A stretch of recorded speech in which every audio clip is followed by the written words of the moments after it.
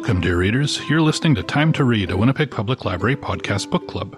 We're recording today from the Carol Shields Auditorium at Millennium Library in Winnipeg, which is within Treaty 1 territory, the traditional lands of the Anishinaabe, Innu, and Dakota peoples, and in the national homeland of the Red River Métis. Our drinking water comes from Shoal Lake 40 First Nation in Treaty 3 territory. In this episode, we will be discussing Gilead by Marilynne Robinson. I'm Dennis from the Idea Mill, and I have often been too intent on the cat to see the celestial consequences of my worldly endeavors. Across the table from me is... Hi, I'm Trevor. I work at the Louis Riel Library, and I also am just getting by on books, baseball, and fried egg sandwiches. Across the table from me is... I'm Toby. I'm an outreach librarian based out of here at Millennium Library, and aren't you glad my name is not also John Ames? A good book can carry me away from an average and ordinary day, yeah.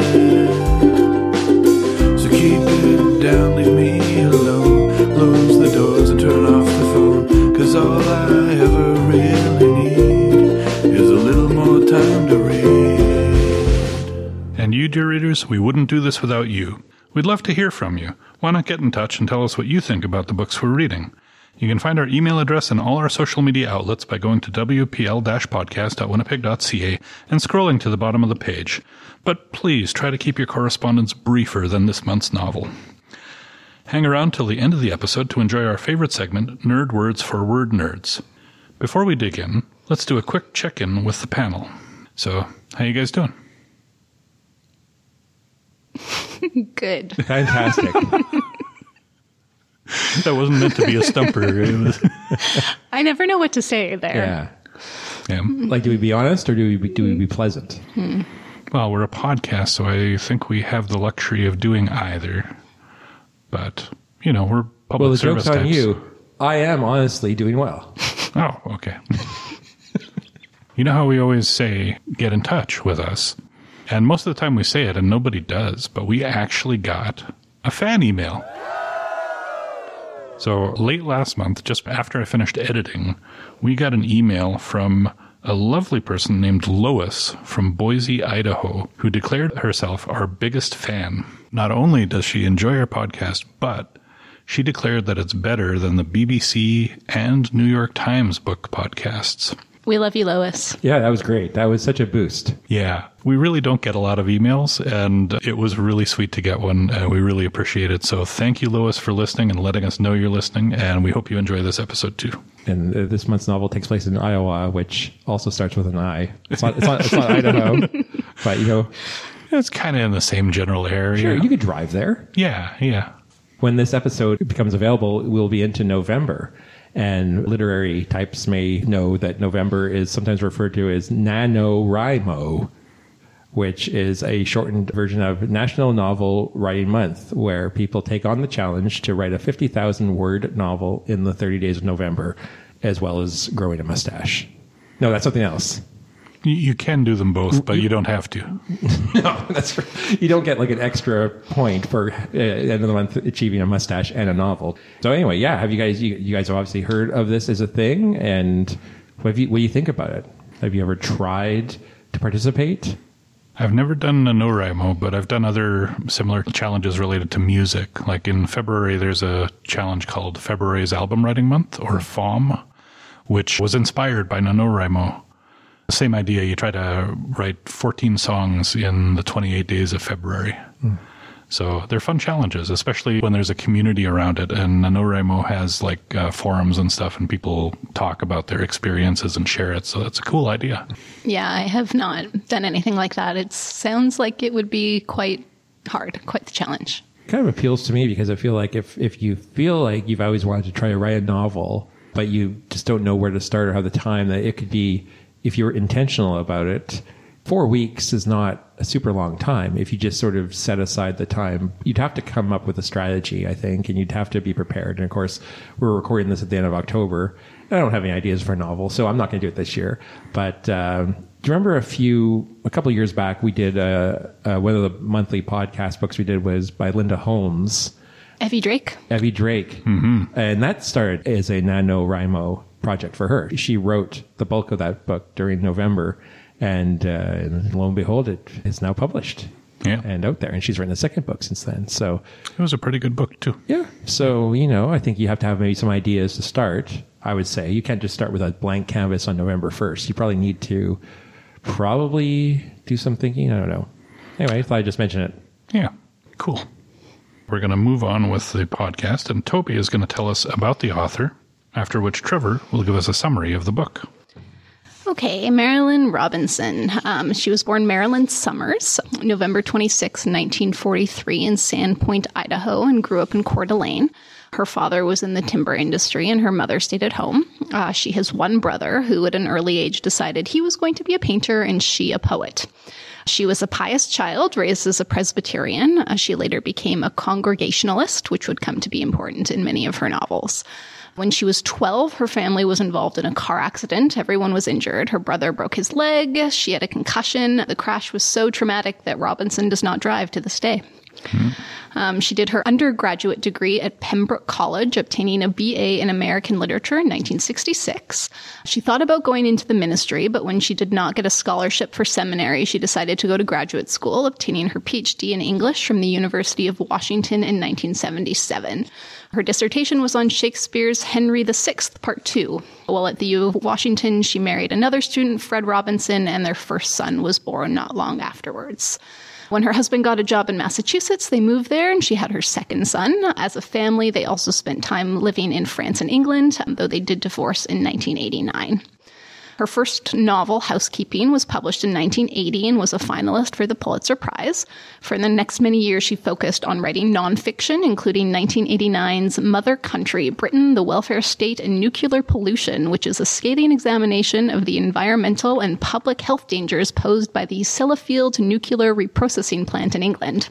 She still calls this her most important book. She started teaching at the Iowa Writers' Workshop in 1989. She's been a member of her church in Iowa as long as she's lived there and has occasionally preached. When she started writing a new novel, it was because she had begun to hear the voice of a minister. She returned to fiction with Gilead in 2004, which did win the Pulitzer. She continued to write both fiction and nonfiction, including 3 additional novels in the Gilead universe, Home, Lila, and Jack. And I just saw that Todd Field, the filmmaker who directed Tar, is adapting Gilead for film. Among her other accolades include the Orange Prize, a National Humanities Medal awarded by President Barack Obama, and the Library of Congress Prize for American Fiction. She was also on Time magazine's list of the 100 most influential people in 2016. Her most recent work is the essay collection, What Are We Doing Here?, from 2018, and she continues to live in Iowa City and spend summers with family in upstate New York. This is my summary for the novel Gilead. One fine spring morning in 1956, Pastor John Ames begins a letter to his young son that he hopes the son will read once he is a grown man, so he may have an idea of what his father was like. He's doing this because Ames is in his late 70s, and he has just received some medical news that he has a failing heart. And his son is just 7 years old at the time of writing this letter. So it's reasonable to think that this may be the only tangible thing that his son will have when he's grown up to get an idea about what his father was all about. So what started as a letter soon transforms into a journal of sorts, where Ames records his memories of growing up among a long line of ministers and the complicated relationships he observed between his grandfather, who was a staunch abolitionist and not shy to stir men to war, and his own father, a pacifist who was driven from the Methodists to the Quakers. Ames's letter recounts his lifelong friendship with his friend, Presbyterian minister Robert Boughton, and the fact that Boughton's son, Jack, is planning to visit. I should also say that this entire novel is written as a letter, and I believe that's called an epistolatory. Epistolary. That sounds the least awkward of the 3 ways that we've said it. I think pistolary means you have a gun in it. So it works both ways. So it's the whole thing is a novel. And when I was telling somebody that we were reading a book about a novel, the whole novel is a letter. My friend said, "Do you write it all in one day?" Like, no. There's paragraphs and there's breaks. It's over I would say a period of weeks. So anyway, the whole action of the book really comes down to Boughton's son, Jack, comes home to visit his ailing father, and there's a complicated history between Jack and the narrator, John Ames.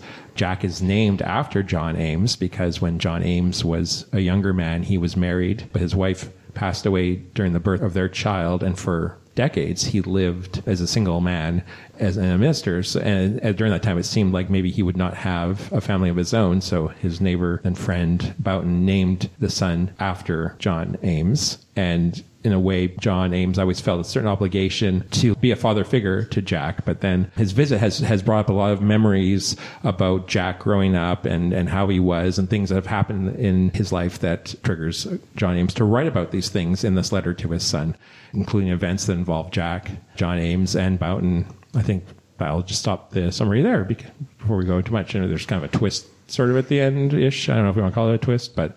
A reveal? A reveal, yeah, of things. But nothing that's like... We're not talking about an unreliable narrator, I don't think, necessarily. I mean, to the extent that we're all unreliable, but... Yeah, my summary just kind of petered out there, like somebody with a pen that just kind of scribbled trailed off at the end there. Yeah. Now I can face my eternal rest. Yeah, is how it ends, or something like that. So how'd you find it? I'm sorry. I don't think I'm the audience for this book.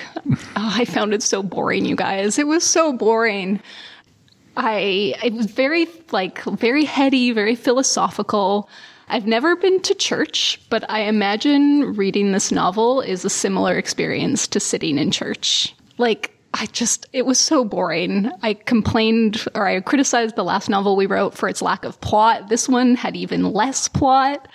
And then I just feel like there was this weird Christian gatekeeping here where so often the narrator would make a comment like, so-and-so says that pies are best when they're baked from home, but he's a Methodist, and then there was even a reference to a bean salad being Presbyterian. What does that mean? What am I missing here? What is this? There's some sort of Christian. No, that was humor. What was it? He was making a joke there. But he kept doing it. So-and-so does this, and he's a Presbyterian, and so-and-so does this, and they're Baptists. So, what the... My favorite one of those was when he was trying to convince that one father not to worry so much about his son using maybe an off-color phrase or something. He said, he finally deferred to my white hair and my vocation, though he did ask me twice if I was a Unitarian. I don't get it. If that's supposed to be funny, it's not funny to me. I just don't get it. And yeah, that's actually something that came up a lot in this novel, is that he's constantly referring to things. A lot of it in the Bible, but also a lot of it philosophical or theological and various writers. And there's there's some explanation sometimes, but he writes it as if you know what that is. Yeah, and I do not. Yeah, and I was raised in the church. I went to a private school that was religious. My brother was a pastor, and there's still tons of it I didn't get at all. Yeah, well, that goes back to, I'm not the audience for this book, No, potentially not. How about you, Trevor? Well, I read it and I finished it maybe a week ago or so. So I feel like I've had some time to reflect on it and come back. I feel like the further away I get from reading it, the more I'm coming back to think about it. So personally, I found it kind of refreshing in a way, or quietly kind of moving, in that the idea that this man has no kind of... What's the word I'm looking for? He doesn't have any kind of illusions about his imminent death. And so he's taking a moment to reflect on maybe the things that he wants to impart all at once to this son that he absolutely loves. Things that, are harder to say in person that you can maybe put down in writing. And I do definitely see what you're saying, Toby, about it being kind of coded with a weird kind of denominational peculiarities. But I think maybe in a small town in the States in the 1950s, there were several different brands of Protestant Christianity.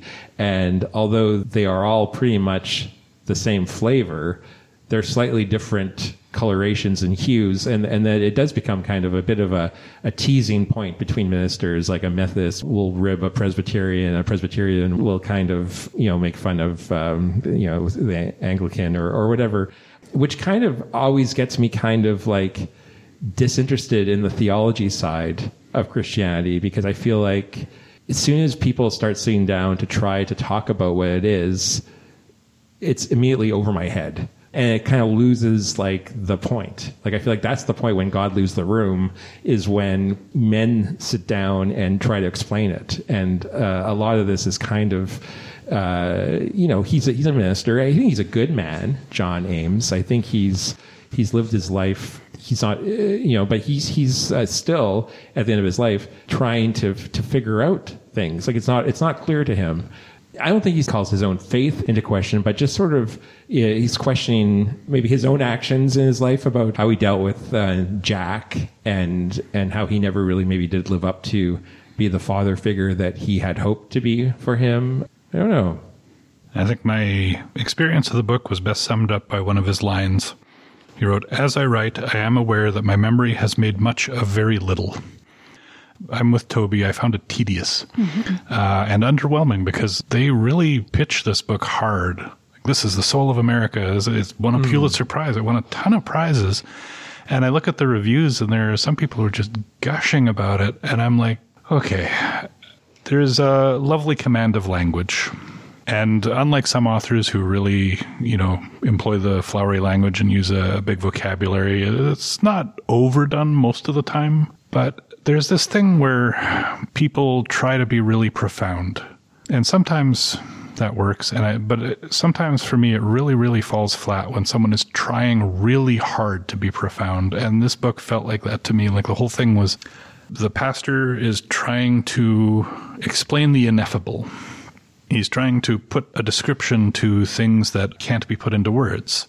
Like trying to figure out a Zen koan by explaining it in a lot of words, right? The idea of Christianity that this pastor has is the one where it's a mystery, where you like meditate on the thing and it kind of comes to you as a feeling. He talks a lot about how he feels and like all the ways that the world speaks to him and evokes this sense of wonder and stuff like that. But you can only do that so much, it's like, just listen to the wind and I sit in the room and I just absorb the quiet. But after a while, it just becomes really tedious, and it's like, yeah, we know it's pretty cool when you sit in a quiet room and no one else is there. And it is. Like, I'm not making fun of that experience. The experiences are important and meaningful to every individual, but it's also something that you can't make a book about very easily. Do you think the fact that she wrote the book as a letter created her own barriers in terms of the structure? In that maybe one of the reasons why it feels tedious is because it is written with the same voice throughout and supposedly over a number of weeks or months, so that a person writing this letter may revisit things again. Because I kind of got the impression that John Ames might be also going a little bit senile. And that some of the stuff that he's talking about, he's already talked about, but that's a few pages ago and it's been a few weeks later. And so I wonder if it would feel a bit different, because I understand, I haven't read them, that with the follow-up books, they are written in a more of a traditional third-person narrative. They aren't also epistolary. Mm-hmm. How do you say that? Epistolary? Epistolary. They aren't I think epistolary. You're putting an extra syllable in there. I think I am. Yeah. Epistolary. It's just because the book was so long, it needs more syllables. Yeah. So I'm just wondering if the structure, is something that might have worked against it. I don't know. I think at the end of the day, it's about this old dude, this, very nice, kind old dude who, there's not much there's just not much. There's not much that happens in the book, and whether it's from his perspective or someone else's perspective, I don't know how much that would matter. I think the thing with the letter that got me, though, is you're writing a letter to your son. It's specifically, that's the goal, right? He wants to write things to his son. And he does that for a while, and then he just starts talking about what's happening right now. And then it stops. Wouldn't you write that in a separate journal, your day-to-day stuff, and then also have your thing that you would give your son, like if you were trying to send a message to him? It just felt weird to me that his letter would suddenly start drifting off to all this other stuff. He was focusing a lot on Jack and everything. He did a little bit of the day-to-day remembrances, I guess, like, today you went and played with the cat, and, today. Yeah. But it felt odd to me that if it was supposed to be a letter and it started drifting off into this, in his personal quandary about how to deal with Jack. the whole conflict with Jack, too, there's so many levels to it which bug me. Like, it goes quite a while, him being nervous about Jack, before he even starts talking about why. Mm-hmm. Because he was a bad kid. Not just a bad kid, he was a little psychopath. He was breaking into people's houses and moving stuff. Yeah. I'll tell you a little. I know of a situation where someone did exactly that type of thing. He would break into houses and move stuff, pictures and stuff, just a little bit, or take small items that weren't valuable. That guy went to jail for murder after he escalated. So I'm reading that, and for me, it's just sending off warning bells. Like, it seems like Jack came around, though. Like, Jack grew up. Yeah, but he also maybe burned down a barn and killed a bunch of farm animals. Maybe. No proof, but again... And the thing is, the narrator is not inclined to do a lot of speculation. Like, if he says he thought so, then there's a decent chance that's likely what happened. And then he impregnated a girl and left her, like, didn't do anything to take care of the kid after that. That's a lot of stuff. Yeah, but then he changes. He grows up, he finds a wife, he has another kid. Yeah, but he's still an alcoholic at the time who can't hold down a job, right? Yeah. He was still a mess. And then at the end of the book, he just kind of... He leaves. Well, I guess that's not going to work. And he goes off. While his father is dying. While his father's dying. And it's like, so a deeply unsatisfactory arc for him from the perspective of this book. I know there's another book that focuses on him, so maybe that cleans that up. But in terms of what we see of Jack in this book, it's like... But Jack isn't really the focus of this book, right? I think it's John Ames and his kind of reckoning of his life. And the fact towards the end of the book where John Ames feels like he's gotten to the point where he can give a blessing to Jack. That's, in a way, I found that was sort of a satisfactory closure to that arc, in that he came to his own terms with how he wasn't the greatest influence on Jack growing up, and that he couldn't talk about things.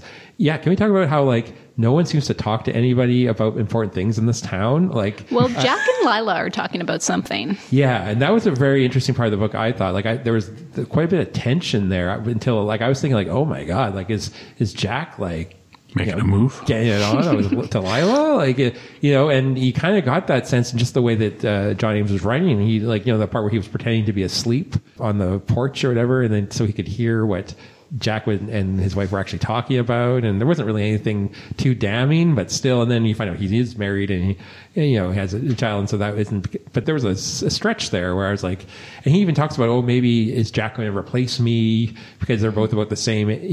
Jack and his wife are about the same age and stuff, and then he sees Jack playing catch with his son and all these kind of weird things happening. But yeah, and John Ames's wife, like, we don't really know anything about her because John Ames seems to be happy to not really find out anything about her before she kind of shows up in the middle of a rainstorm to his church, and things go from there. And I don't know, I guess maybe being a minister, you have to kind of compartmentalize because you're dealing with so many different things. One minute you're going to be at the bedside of somebody who's sick and passing away, and then the next minute you're planning, a wedding or whatever. And so you can't really ride the highs and lows maybe of those emotional things. So you kind of keep them all inside, because he did mention how often he kind of saw himself as a spectator in his own life. Like when he was listening to those baseball games, and if he was having conversations with people, he was often kind of saw himself above, like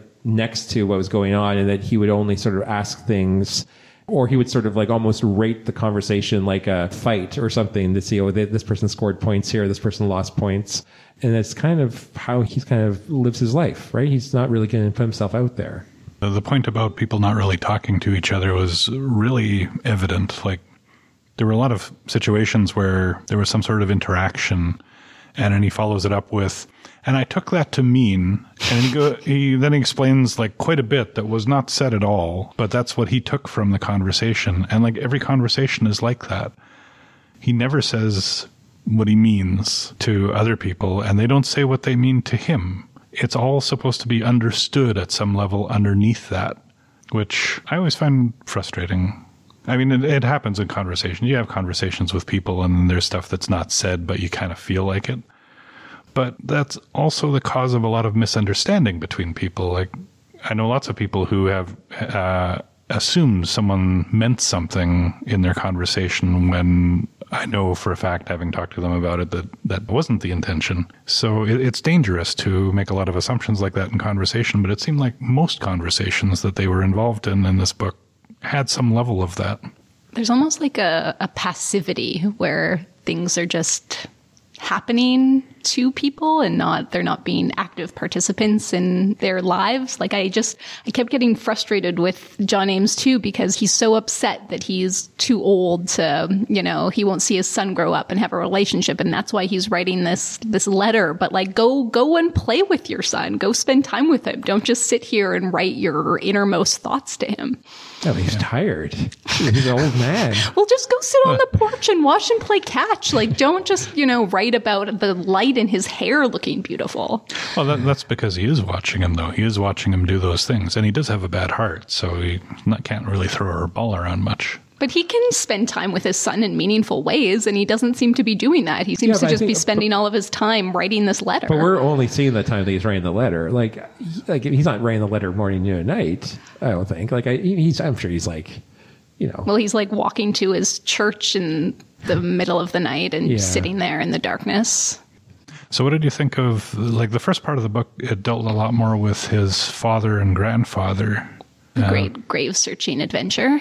Yeah, there was that, and then there was John Ames 1, John Ames 2, John Ames 3. Yeah, and in the stories of his grandfather doing, like, military missions, almost, it seemed like. Yeah, like he's such a staunch abolitionist that he, wanted to end slavery by any means necessary, even, like, if it meant, supporting the war. Yeah. And not only supporting the war, but going off to the war with a pistol, getting his eye shot out or whatever happened to him, coming back with a bloody shirt and preaching and all that kind of stuff.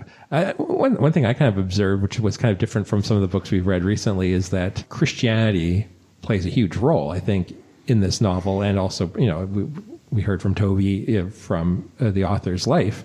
But Christianity itself isn't really put on trial in this book. We've read all kinds of stories of things with our own national history of residential schools and abuse and things where the church has played a huge role in destroying people's lives. But in this book, I didn't get the sense that the church was the enemy. It's sort of like there were different aspects of Christianity that would pit humans against each other. Like there was the grandfather who was the abolitionist, but the son, who had been John Ames's father, was a pacifist, so they disagreed on that matter. But they never disagreed on the fact that they were both ministers and pastors or whatever. I just thought that was kind of something I haven't seen before. There was actually just coined a new phrase. I was going to say a lot of passive-aggressive, but I guess it could be pastor-aggressive. Like when they'd have those interactions like, have I said something to offend you, Reverend?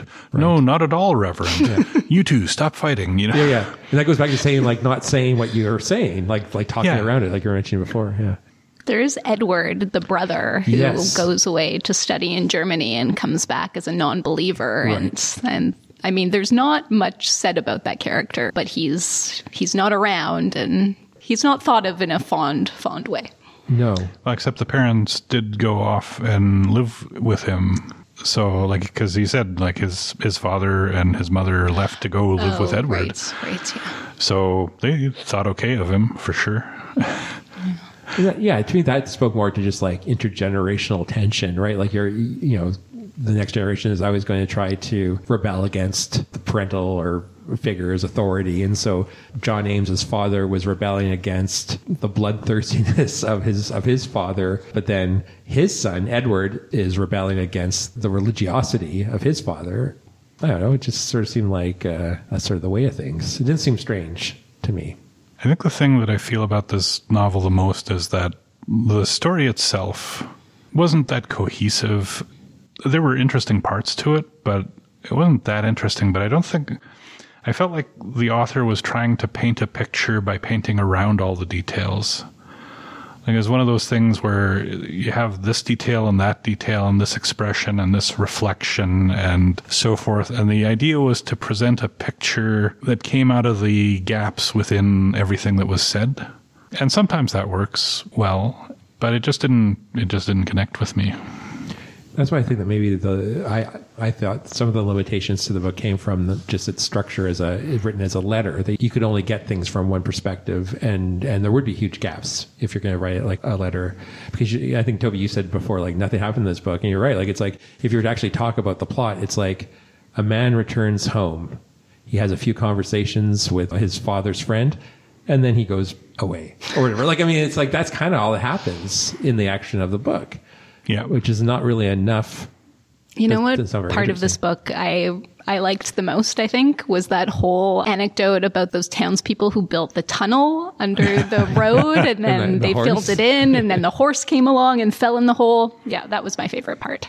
And then they had to move the hole down half a mile down the road. Yeah, and they had to swap the guy's horse for another horse. The logistics. Yeah. There were a lot of interesting anecdotes. Yeah. And if you take it as a look at like living through some of those difficult parts of American history, the Civil War and in World War I and crash of the late 1920s, and how people got through, like him and his dad going after this, trying to find the grave of their grandfather, staying with a widow in a farmhouse for a couple of days and doing chores and like nearly dying just so you could travel this distance across dusty landscapes, is like a lot of little interesting snippets.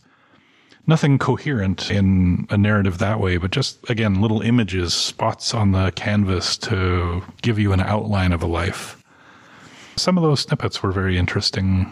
I also think that, I'm not well versed enough in Christianity to understand a lot of what he was talking about when he referred to Christianity. It was the same thing with the history. Like there's things about the Civil War and things about like free soilers and the grandfather being friends with John Brown and the Underground Railroad. And I think there's so much there that I just don't have enough of a background in to really appreciate or get.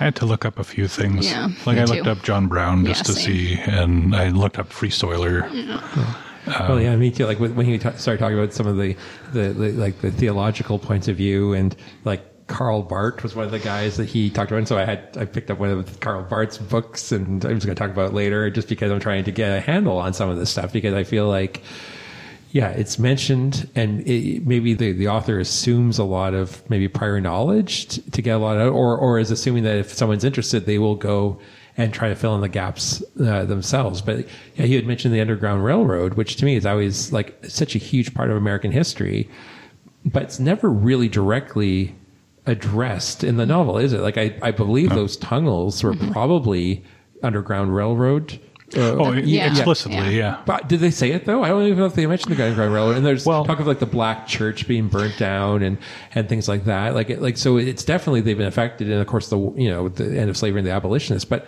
it kind of comes at it sideways, or like you say, little dots on a canvas. The narrator is assuming that you know all this stuff because he's assuming his son will know all of this stuff, I guess, and doesn't explain it at all. But all those references to the Free Soilers and this town only being here because it was within striking distance of Kansas and all that is all referring to the Underground Railroad and abolition efforts, conflicts leading up to the Civil War.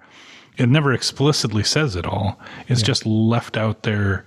And so the experience is kind of like talking to, I don't know, it reminds me of when I was in university and trying to talk to my philosophy professor about a problem I was having with something in his class. And I couldn't understand him because he kept referring to things. It was like he kept referring to an author and saying, oh yeah, well, that's like Feuertag on on the subject. And it's like, you can't just give me references all the time. The references only work if we have a common frame of reference. If you keep doing that, you start losing people who don't have that frame of reference. I'm assuming that people who absolutely love this book are Christian and highly educated and really into theology, because otherwise I think there's just too much that doesn't come out readily. And like I say, I've studied some theology. I was steeped in religion as a younger man, and there is still a lot in here that just references that I don't have and don't mean anything to me. What is the Presbyterian bean salad? Does anyone know? Well, I'm assuming a lot of this is also just local culture. Like I grew up Mennonite, and there's like Mennonite Brethren and General Conference Mennonite and things like that. And they're all very, very similar, except that like the Mennonite Brethren, you couldn't smoke, I think, cigarettes. And there was slightly differing rules about dancing and little things. But if you were at a gathering of people in the same group, you could make a little joke about the way the MBs wouldn't do this or they would do that or something like that. And it would be just this little in-joke. And so that was like in here, like I'm assuming that's just Presbyterian families in the area tended to make a certain thing at their potlucks. And he got one and he thought, this isn't one of ours. And if any of our listeners has a recipe for a Presbyterian bean salad, I'll happy to put it in our show notes. Going back to what we were talking about with like the Underground Railroad and the Civil War, there's definitely like a very quiet undercurrent of race throughout this whole thing, in addition to the Christianity, all the things I just mentioned. But then, when Jack comes back and we find out he's married to a black woman and they have a child, and he's kind of feeling out like, will I be accepted here? And I thought that was rather interesting.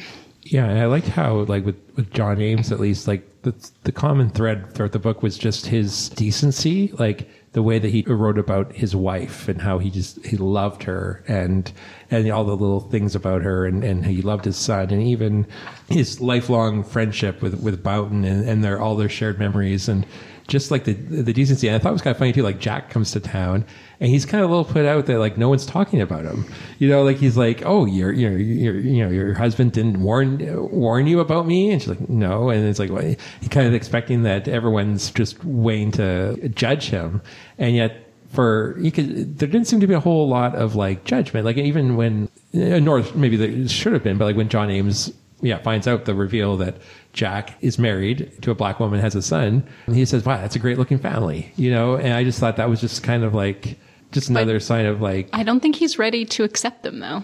Well, he's definitely like struggling, but I think he's somebody that I think is likable. I don't know. It's really hard to say because it wasn't like it was there. Yeah. But it wasn't brought up explicitly a lot, right? Well, Jack asks John, this is the situation. Do you think my father and my family here will accept us? And he doesn't really give him an answer. Yeah. Well, he says he doesn't want to say because he can't. And then Jack asks him again, well, if I were asking you, if you were my father? And then he kind of, in a slightly less roundabout way, says yes, he'd be happy for him. But again, he couches it all kind of carefully. But he's not sure that Boughton would be ready for that. Doesn't want to speak for him. But he does like, Jack's like, well, that black church burned down and they left, right? And he's like, yeah, well, that was more of a nuisance fire. It wasn't actually someone trying to burn them out or anything. And they were very vague about that. And it was unclear why every black person left. They didn't really talk about that. And is that just he didn't want to talk about what actually happened, or did nothing happen and they just decided they wanted a different place to set up their church? Unclear.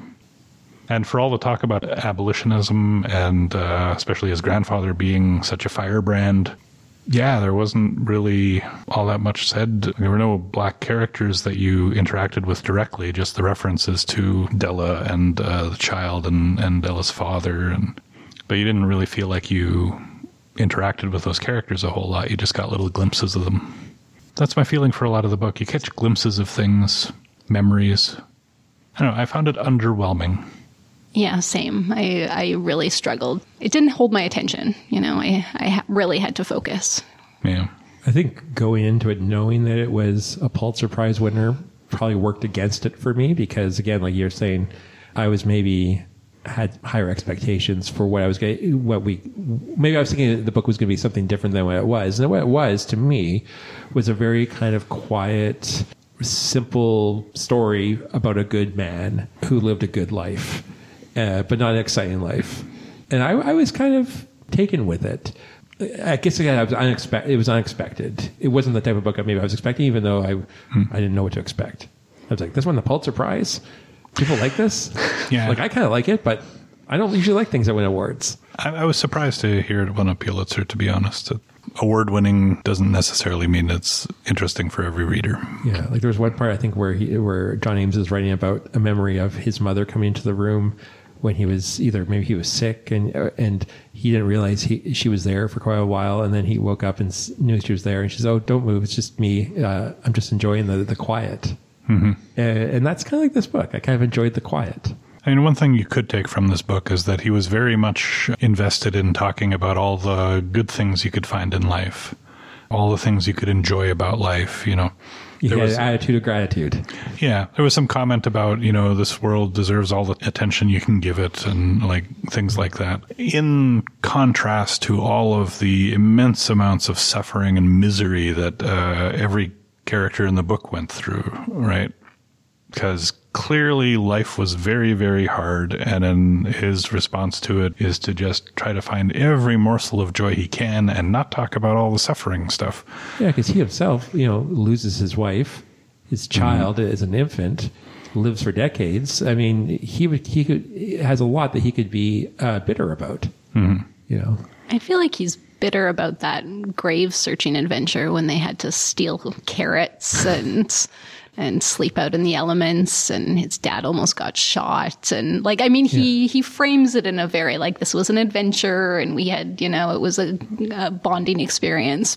And that's where too, like he comes across as a reliable narrator in the sense that he goes to great pains to try to express himself clearly, but also he whitewashes so much of what's happened that its own kind of unreliability. It is kind of like the way his grandfather was always like, I'm sure it will be a great blessing to me. Like when he lost his eye, when something bad happened to him, he was like, oh, it will be a great blessing to me. And it's like, come on, man. Like,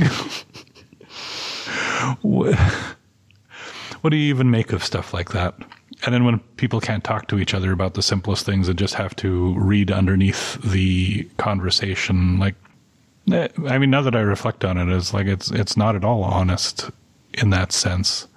It's a very carefully managed speech. That part about his father and grandfather talking politely but not really to each other reminded me of that scene in The Remains of the Day. Remember when the butler was talking to his father and he wouldn't even call him father. He said, would one like a cup of coffee or whatever. Like, it's just sort of again, another novel about things unsaid. Yeah. I love that novel though. Oh yeah. Yeah. That's it. Yeah, that was a very different novel, though. Yeah.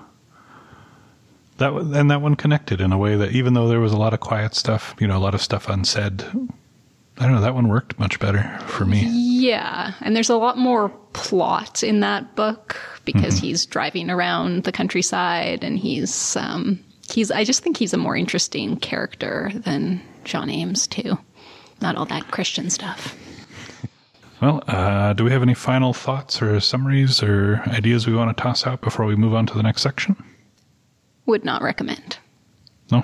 No. Not on Toby's recommendation list. No. I'm sorry, Pulitzer Committee, you have been outvoted here. I would have DNF'd this book if it wasn't for this podcast. Yeah. Wow. Yeah. I also would have DNF'd. Yeah. Which stands for do not finish, if you don't know what that means, dear reader. I probably would have DNS'd it, which would have been, I wouldn't even have started it without the podcast. But because I did, I think of the three of us, I think I probably enjoyed it the most. Definitely. Yeah. Again, am I going to read the other three? Never say never. I'm not certainly not going to put it in my resolutions. I'll say never. Yeah, same. I looked at that and I saw 3 more books with all the same characters just from each... no. I thought Toby was joking when she said there's 3 sequels. I'm like, what? She was not. I only found out today when I did a quick thing because a coworker asked me what we were reading. I looked it up and it's like, wait, there's more? Yeah. Okay, so with all of that said, let's move on to Can You Tell Me a Book I Would Also Like? Anyone got a book that... I mean, I do have a book I could talk about, I suppose, if you like. I don't know if either of you have heard of a book called Stoner by John Williams. I've read it. You read it? I've read it too. So I have not. Oh, okay. And it's John Williams, not the composer of music, but a novelist from the mid-20th century. And Stoner is the character's name, so it's not a book about Seth Rogen and James Franco. Well, before I say what the book is about, it kind of has an interesting history. It was published in 1965 to middling reviews. It did okay, and then it kind of went away, and no one thought about it again until about 50 years later, it became popular again in Europe, particularly in France. Just through word of mouth, the British publishers are like, what's this book that they're reading in France? And so it got re-released, and then kind of by trickle effect, it came to the States. I know one of your favorite authors, Laurie Moore, had something to say about it. She said, Stoner is such an interesting phenomenon. It is a terrific and terrifically sad little book, but the way it has taken off in the UK is a bit of a head scratcher for most of us American authors who find it lovely, flawed, engagingly written, and minor rather than great. And so what the story is, it is minor. It's small, kind of like Gilead, about this professor, Stoner, in his whole life. His name is William Stoner. He spends his entire academic career at the University of Missouri. He starts as a student there in 1910 and then lives later as a professor of English until his death in 1956. He comes from a farm family, so he initially goes to study agriculture. And he had to fulfill his degree requirements by taking a couple of English courses. So it's there where he discovers Shakespeare, particularly Sonnet 73, and his world's just changed and comes alive with literature. And the rest of the book is like a quiet book where he's got interdepartmental conflict, and he gets married. Marriage isn't great. He has a child. Things kind of don't work out. It's kind of a series of unfortunate events, but it's remarkable in its unremarkableness, if that's a thing. So if anyone's interested, Stoner by John Williams. What did you think of it, Toby? I found it very boring. I did read it probably about 20 years ago, okay. And my tastes have maybe matured since then. So, and I first heard about it because a woman in the Louis Riel book club had suggested it about 10 years ago. And so she's like, you really have to read this. And I'm like, I did. And I was like, huh. Got my same response to Gilead. Huh. Different than what I thought. So I struggled because tell me about a book I would also like assumes that I liked this book, which I didn't. So I thought about it, and I came up with the book Priest Daddy by Patricia Lockwood, which, as the title would suggest, concerns a priest who is also a father. So you can see where I got it from. This is a memoir. If you like jokes about both abortion and Ethan Frome, this might be the type of book for you. I know one of those two things are. Ethan Frome is it's a old book. So, like I said, it's a memoir. Patricia Lockwood, she had a religious upbringing. Her father was a priest, hence the book title. And he was quite the character. He underwent a religious conversion on a submarine and found a loophole which saw him approved for Catholic priesthood by the future Pope Benedict XVI, despite already having a wife and children. The memoir, she talks about her youth, having this priest as a father, and then eventually a crisis that led her and her husband to briefly live in her parents' rectory. It's very funny. It also has a serious side. I get kind of like Fleabag vibes from it, if you've seen that show. I think there's a very specific audience for Patricia Lockwood, non-religious, elder, millennial book lovers like myself. But she really is quite something. Her humor is super sharp. Her use of language is amazing. She's also written some fiction, including a book called No One Is Talking About This, which is also top-notch. But yes, that is my recommendation. Priest Daddy. Mm-hmm. Did you just refer to yourself as elderly? Elder millennial. I don't know what that is. That's, younger than a younger Gen X. Yeah. Younger than a younger Gen X, but older than a... Younger millennial. I'm an old millennial. Like the leading edge of millennials. When I look up sort of the millennial generation, they tend to start at like 1980, and I was born in 1982. And then prior to 1980, you get Gen X. Oh, okay. Which is you too. Us guys. Yeah. Yeah. My recommendation, if you enjoyed this book, is Cutting for Stone by Abraham Verghese. I'll read a description I found for it. A sweeping, emotionally riveting first novel, an enthralling family saga of Africa and America, doctors and patients, exile and home.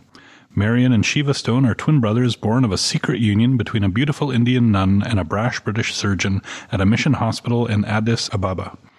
Orphaned by their mother's death in childbirth and their father's disappearance, bound together by the preternatural connection and a shared fascination with medicine, the twins come of age as Ethiopia hovers on the brink of revolution. Yet it will be love, not politics, their passion for the same woman, that will tear them apart and force Marion, fresh out of medical school, to flee his homeland.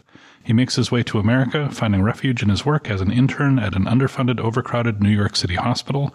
When the past catches up to him, nearly destroying him, Marion must entrust his life to the two men he thought he trusted least in the world, the surgeon father who abandoned him and the brother who betrayed him. I'm recommending this because both authors have command of language and like to use that language. The novels both involve the importance of family. I started reading this book and did not finish it because it was boring me to tears. But it's highly praised, and I don't know for sure if it won any awards or anything, but it was very highly praised by a lot of, I think, the same people who liked this book. So I think it was an Oprah book. Was it also an Oprah thing? I think so, yeah. Yeah, so I figure if you really like this month's book, then you may also really like Cutting for Stone. But I did not. And with that, we will move to our favorite segment, Nerd Words for Word Nerds, wherein words that have entered our hearts recently are expressed with love. Who's got a word? Mine's short and sweet, so I will go. So my word is susurrus, which is taken directly from this novel. It's a word that Reverend Ames likes, and he writes a poem with the word in it because he says he's never found another use for it. The lines of this poem go, "Open the scroll of conch and find the text that lies behind the priestly susurrus."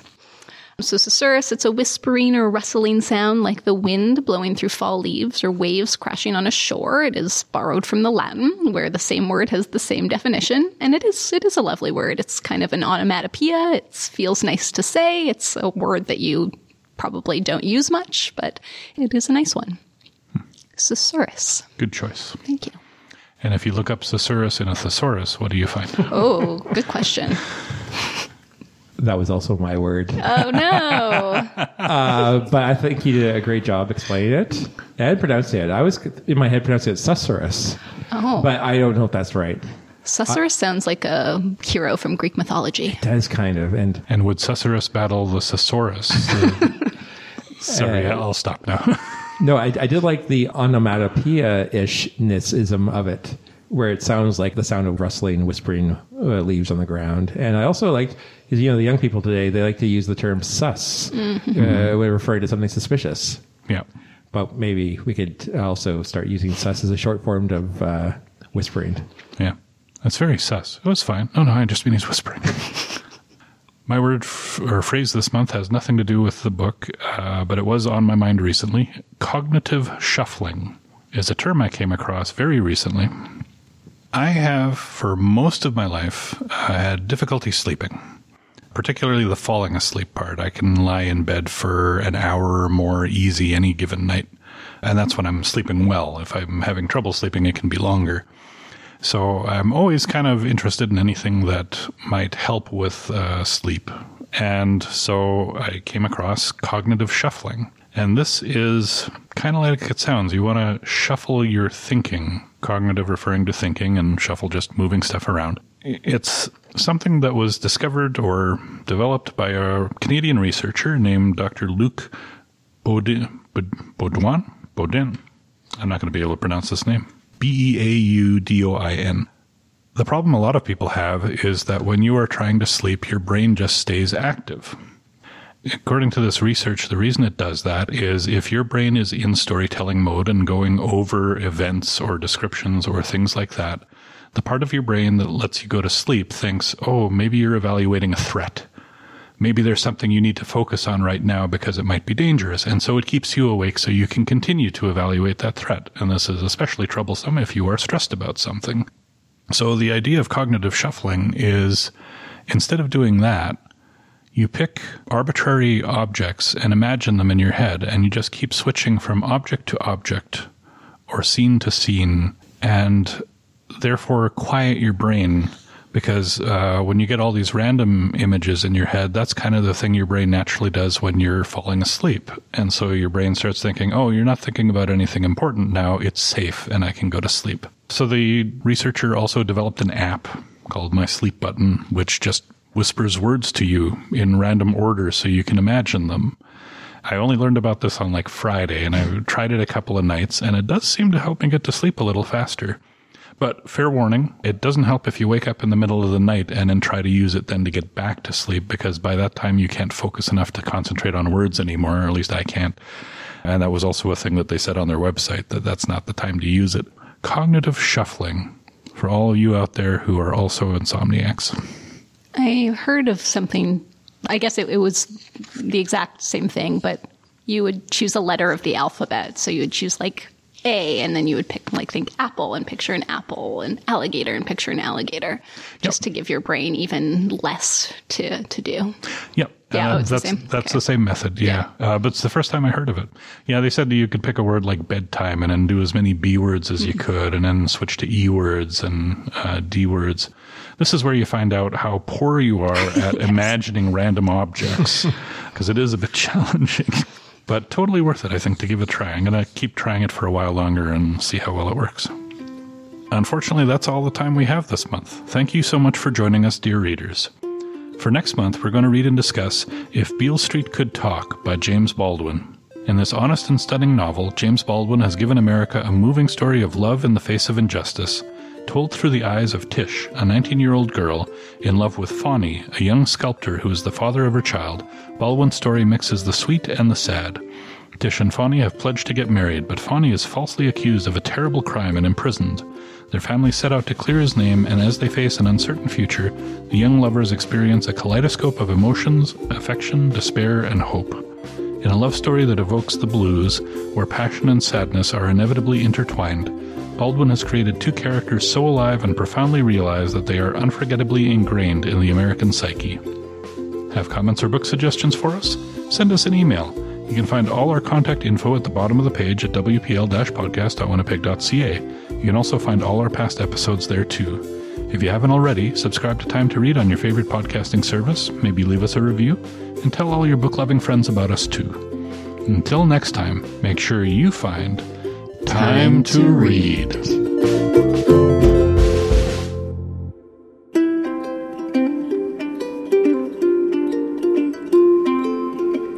All I need is time to read. All I need is time to read. All I need is time to read. All I ever really need is a little more time to read.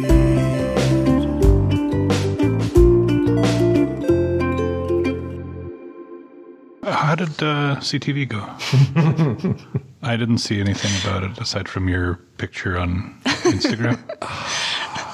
Trevor spoke first, and he had a lot to say. And then they went to me, and they were like, "We're almost out of time. Tell us about what books you have." They said they were almost out of time, even while I was just doing the first book. Okay, so Trevor hogged all the time. We need to practice next time, I think, Trevor. Absolutely. Or you need to practice 30 seconds about the podcast, 30 seconds about book 1, 30 seconds about book 2. In fact, there was almost like a premonition, because remember before we went on, we were talking about our styles, and how you can be very concise, and I ramble. And you said that, and then you didn't start with Toby. We didn't have a choice. She first of all, she wanted you to sit beside her. Yeah, she was like, Trevor's going to be here. Yeah, Toby's over there. And then she was like, what books did you bring? And so I had a stack, because I came prepared. I knew I'd probably only get through one or two. I was showing it kind of quickly. And then she's like, all right, 30 seconds. And then, before we knew it, we were having microphones put up our shirts, attached, with our consent. I don't want to give the impression that we were molested. Okay. Like, a lot of people didn't hold you down while they quickly. No, just one big guy that kind of... Don't move if you know what's good for you. And then before you know it, it comes up, right? And she's like, Trevor and Toby are here from Winnipeg Public Library to give us some spooky book suggestions.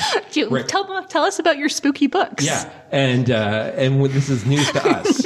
Because we were not prepared for spooky books. No. I really felt like the narrator from last month's Hell of a Book, when he had that breakdown during the interview, and I feel like all the lights went out. Like, have I been here for an hour? Or, it's only been... But when she was like, and you do some spooky books on the podcast, you were like, yes, Yes, we do. Let me tell you about Gilead. Like, we are doing Gilead. Yeah. And it's super spooky. Yeah, that's right. She did say do spooky books. She said spooky about 5 times. She did. And it was, yeah. It's amazing if she was so keyed into spooky, like, why did that not get to us? Yes.